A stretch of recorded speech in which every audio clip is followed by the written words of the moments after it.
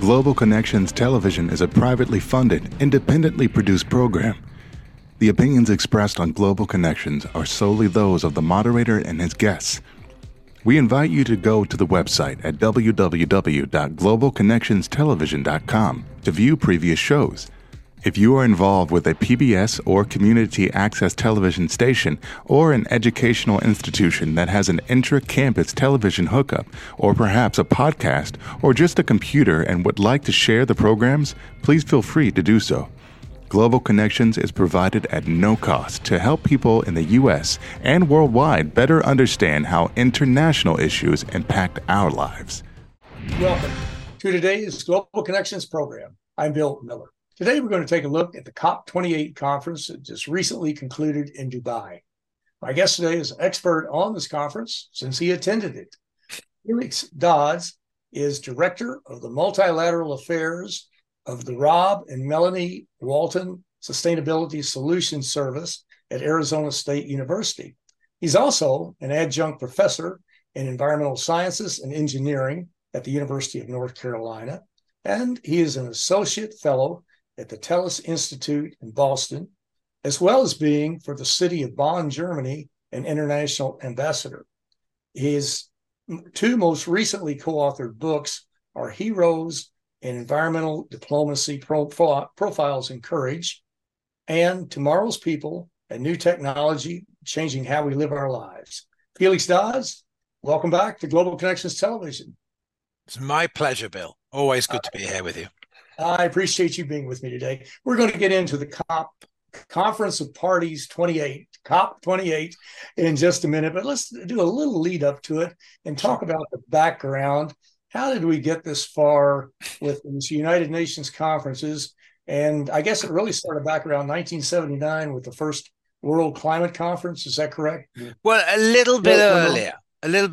So the first time that the UN came up with some action on climate change was actually the 72, the first UN conference on the human environment, where in the outcome document, it recognized that they needed to address the scientific evidence that climate change was happening. So with the establishment of UNEP, as the UN's environment agency at the time, it was kind of tasked with collecting together the best science in the early 70s. But you're right, the first major attempt to bring that science together was at the 1979 First World Climate Conference. And I think the World Meteorological Organization did a really good job there. And then, of course, it helped to establish the Intergovernmental Panel on Climate Change, which was ultimately set up, I think, in '88. And then the Second World Climate Conference, which was held in 1990, the IPCC produced its first report for, and so it set the scene to the '92 Earth Summit when the Framework Convention was signed. Mm-hmm. And you mentioned the IPCC, the Intergovernmental Panel on Climate Change, which has really done a remarkable job in producing some very valuable studies on the deterioration of our planet, to be quite honest. Well, before we go too far, I want to be sure and mention to our viewers that they can find more information at www.felixdodds.net. So you can tap into that and get more articles, and also his other books too that we didn't talk about today. Well, let's jump right into it. You were at the COP28 in Dubai. What were the major goals prior to the conference, and what are some of them that came out of the conference? Well, so I guess the important thing to realize in the context of these UN Framework Convention meetings, because they happen every year, and there's a 2-week preparatory meeting that happens in Bonn in June, is they have, after the Paris Agreement, set a really quite detailed agenda of what they want to address each year. Sometimes you have surprises. So in Sharm el-Sheikh the previous year, in COP27, we had an agreement to establish the Loss and Damage Fund. Well, that wasn't expected to happen. And so it was a bit of a shock. And what happened in the process leading up to COP28 in Dubai was they set up what's called a transitional committee, which put forward a set of recommendations for the establishment of the fund. And that was done on the first day. So the first day of the COP, they had a great success, and it did actually kind of give a lot of energy to the COP that was established, and over $700 million dollars was committed by the end of the COP.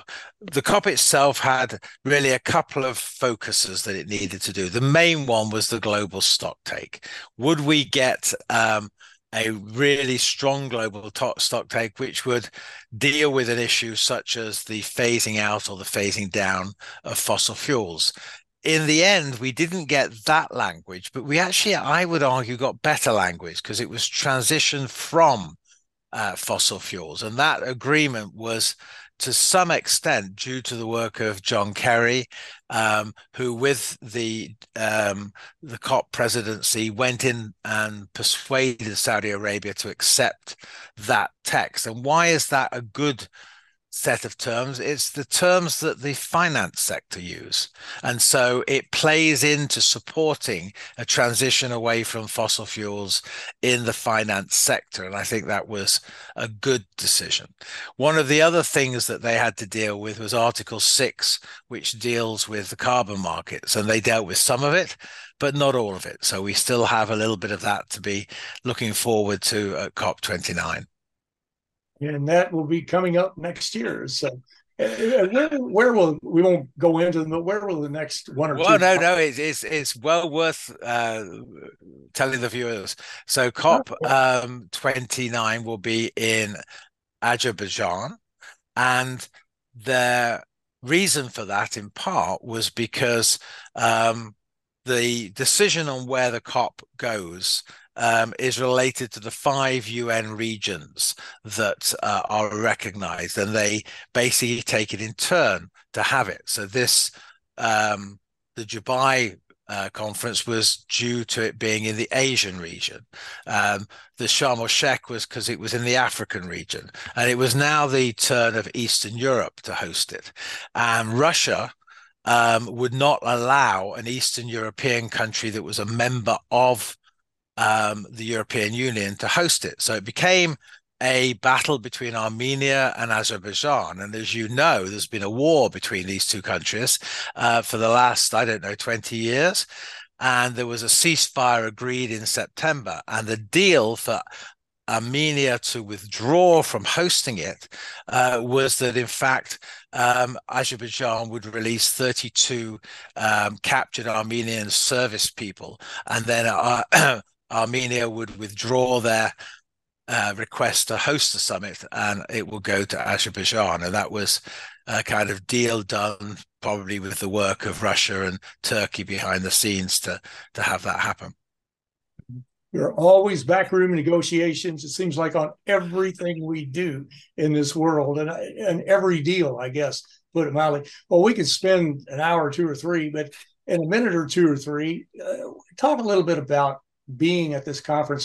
This has been, I think, one of the largest conferences I've read, where they had over 75,000 people. There were more fossil fuel industries represented at this conference, which is a little bit strange, but, or maybe it wasn't. I don't know. We'll see how that comes out.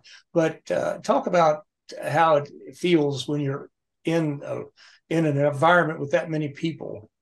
It didn't seem that many, except when we were trying to get into the conference each day, when the lines were very long. And I have to say, we were dealing with a conference venue that had been built for the expo. And so it actually was tailored to get people through quickly, but there was a lot of people who wanted to get in. And so you had to try and get there earlier than you would have wanted to, so that you would get in with enough time to get to your venues and things like that. I think that it is always difficult to kind of explain to people what a COP is like, and one this size perhaps even more difficult. But you have a relatively small number of people dealing with the negotiations, but then you have a lot of people who are dealing with going to events, and these events are either formal ones or they're because different organizations have set up pavilions. So you would have a water pavilion, you would have an agriculture pavilion, you'd have country pavilions. And in each of those, every day there's events happening. They had the first faith pavilion this time. And so there was real opportunities to share good practice, to listen to great speakers. We had at the Arizona Pavilion, Joachim Rockström, the great thinker behind the 9 planetary boundaries, as one of our speakers. So it's a very much an ideas fest as well, and an opportunity to build partnerships and campaigns. Now, you mentioned the fossil fuel industry was there. Yes, of course they were. But industry's always been part of the climate process and pretty much all of the other environmental processes. They're one of the 9 major groups that were recognized in the Rio Earth Summit. And the amount of them was larger because it was being held in a region which is an OPEC region. So I'm not surprised there were a lot of people, but there were a lot more people arguing for better deals than the fossil fuel industry was. Mm-hmm. Well, good. Let's hope that they prevailed, and we'll find out as we go through the program. Well, you're watching Global Connections Television, which is a privately funded, independently produced program. The opinions expressed on Global Connections are solely those of the moderator and his guest.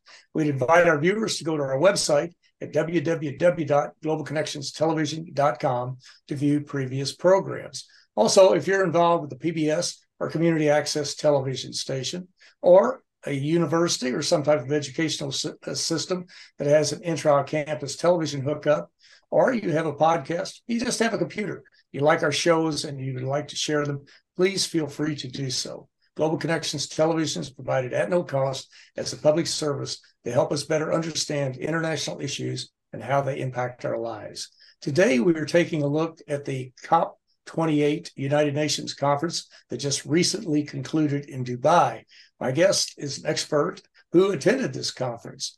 Mr. Felix Dodds is the director of the Multilateral Affairs, the Rob and Melanie Walton Sustainability Solutions Service at Arizona State University. Felix, we were talking about the COP conference and the fossil fuel industry participation. The chair, the director of that, or the president, I guess, of it, he received a lot of publicity too. Who was the chair who headed it up, and why did he receive so much publicity? Well, so it's the president more than the chair. That's the term. President.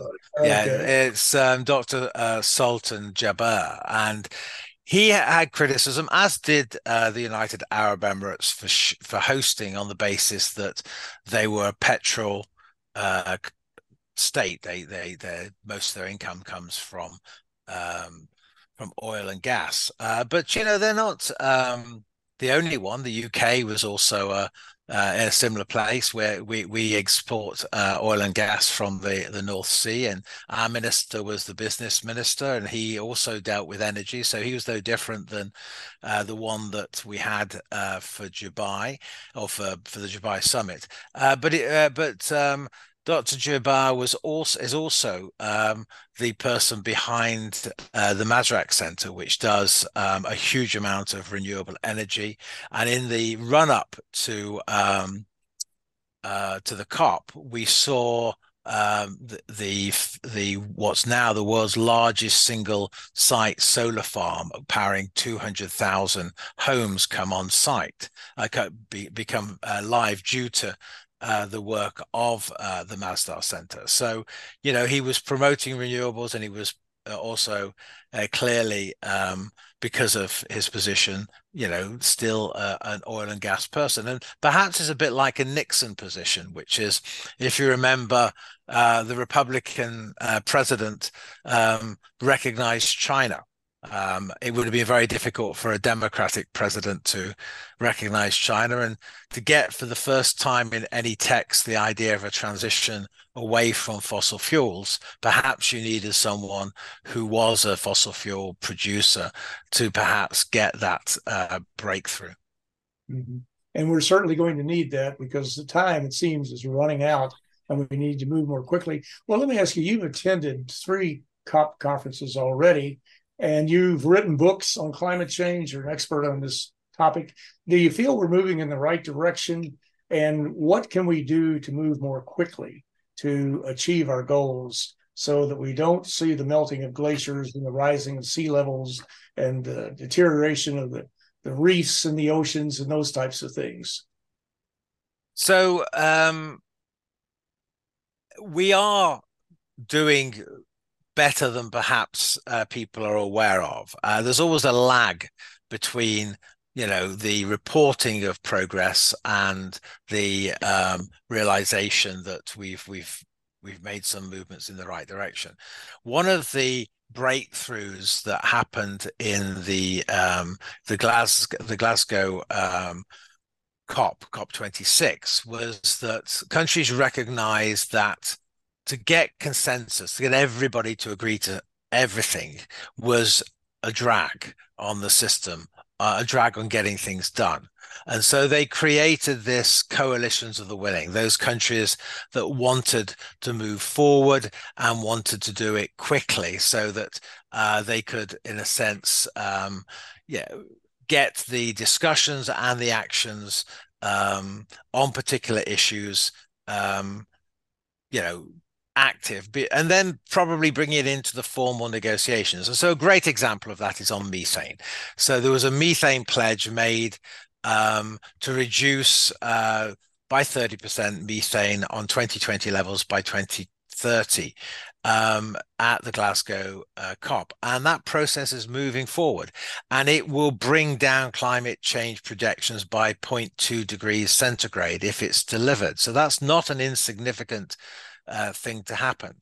The other very volatile and highly problematic gas is nitrogen, and so that process is also being looked at. There was this target set in the Convention on Biological Diversity to reduce nitrogen waste by 50% by 2030. So these things are moving. I think the real what shall we say, the stock take showed that we hadn't done well in the past. The next time we set the national determined contributions will be at the Brazilian COP in 2 years' time. And if those targets do not bring us back under 1.5 degrees, then we're clearly on a trajectory to 1.5 to 2 degrees. The stock take was meant to enthuse governments to do the actions that they need to take. And my hope is that that has happened. Then you've also got, I would mention in the coalitions of the willing, the Glasgow Finance Initiative, which is getting the banks, the pension funds, the insurers to also move away from fossil fuels. So these things, I think, are moments of hope. Mm-hmm. We need hope. We certainly do. And we need positive forward action to make sure that we can continue that hope. Well, before we run out of time, I wanted to mention your book, The Heroes in Environmental Diplomacy and Profiles in Courage. And of course, Secretary General Antonio Guterres has been sounding the alarm, and he said we've gone beyond climate warming. We're now into climate boiling, and all the sirens are blaring and that type of thing. Who are a couple of folks she focused on in this book, and what did they do to help raise our awareness and to proffer some positive suggestions on what we can do to help? We're never going to defeat climate change, but perhaps slow it down or try to deal with it, to adapt to it, if nothing else. The Heroes book, as you said, its subtitle is Profiles in Courage, and that's to take up President Kennedy's book on Profiles of Courage, where he looked at 8 US senators who showed courage in critical moments in American history in spite of their careers. And if you look at the book that we've done, we looked at about 10 individuals. Who were these people? What did they do in these intergovernmental meetings that was extraordinary? And then what happened to them and the issue afterwards? So for climate change, we looked at 3. There are 3 chapters on climate change. We looked at Ralph Estrada, who was the Argentinian ambassador to China who chaired the Kyoto Protocol. His government was so unhappy with him after he came back that they demoted him to the driver of the Panama delegation to the next climate meeting. So he had a real reduction in his career, but he came back when the government changed. We looked at President Obama, the Copenhagen Accord agreed in 2009. Obama came in for 24 hours and he basically set up what could have been a Paris Agreement in Copenhagen. Unfortunately, governments were not ready for it, and it took us another 6 years to agree to that 100 billion and to all countries reporting. So we look at him and what he did. And then finally, we looked at Cristina Figueroa, who was the head of the Secretariat for the Paris conference, and how she managed to bring everybody together and her particular leadership skills that got that agreement through. Mm-hmm. And they all were very, very instrumental and really made tremendous achievements and contributions to this whole discussion. Well, as you look at the situation now, what do you perceive as some of our major obstacles in moving forward? And what do we need? Do we need more media involvement to help educate the public? Do we need to move more aggressively on trying to transition from fossil fuels to a cleaner type of energy or energy sources? What all do we need? All the above and maybe a lot more? Well, I think, in certain cases, because governments are now introducing climate laws, and in fact, the Kenyan government introduced a new climate law in September where it's to deal with issues on the carbon market. And if you lie, you could end up in jail for 10 years. So we need strong regulation at the national level. We need national laws that will hold accountable people who say that they're doing carbon offsets or whatever. We need political will, but we live in a world that we have the rise of right-wing populism, the war in Europe, the conflict in the Middle East. Those make it very, very difficult. The World Economic Forum global risk report came out a few days ago. The number one risk they identify is misinformation and disinformation. And the number two is extreme weather patterns. But if you look at 10 years out, then the top four are all environmental problems. It's extreme weather at one, it's critical change to the Earth systems two, it's biodiversity loss and ecosystem collapse number three, and it's natural resource shortages number four. So we have a big agenda that we need to work together to address. You can do some of that through the formal negotiations, but you can do a lot by coming together for those who want to make change and actually do it through partnerships. It's getting so almost every show now we talk about misinformation and disinformation. And of course, two of the ringleaders of this in the United States are Fox and Newsmax, not to mention there are a lot more, Breitbart and that whole bunch. But is this prevalent around the world? Do you have as many? I mean, you can't take the pulse of every country, but are they having to deal with all this horrific barrage of misinformation and disinformation? We're trying to have a logical discussion of a problem that is a major problem that's going to affect this planet for forever, to be quite honest. But are these folks from overseas, are they being hit with this much bad information? Yes, they are, and it'll depend on the national legislation that they have, whether or not they're dealing with it appropriately. The British have some good legislation. The US used to have, but under Reagan got rid of that legislation, as I'm sure you'll remember. And that was Pat Buchanan making sure that Fox could exist, and those kinds of things can have an impact of putting forward a political agenda that doesn't have to be based on on good journalism. It just can be based on someone's opinion. And I think there's going to be even more of this because of AI generated misinformation. And so I think there needs to be legislation in countries to strengthen the requirement that you get balanced news, and that wherever misinformation is put out, then the broadcaster has to retract that information. Exactly. Well, Felix Dodds, I want to thank you for attending the conference to start off with.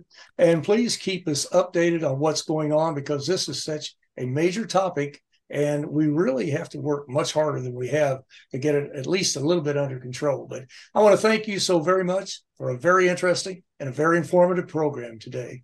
Thank you. My pleasure. I'm Bill Miller. Thank you for joining us today on Global Connections Television.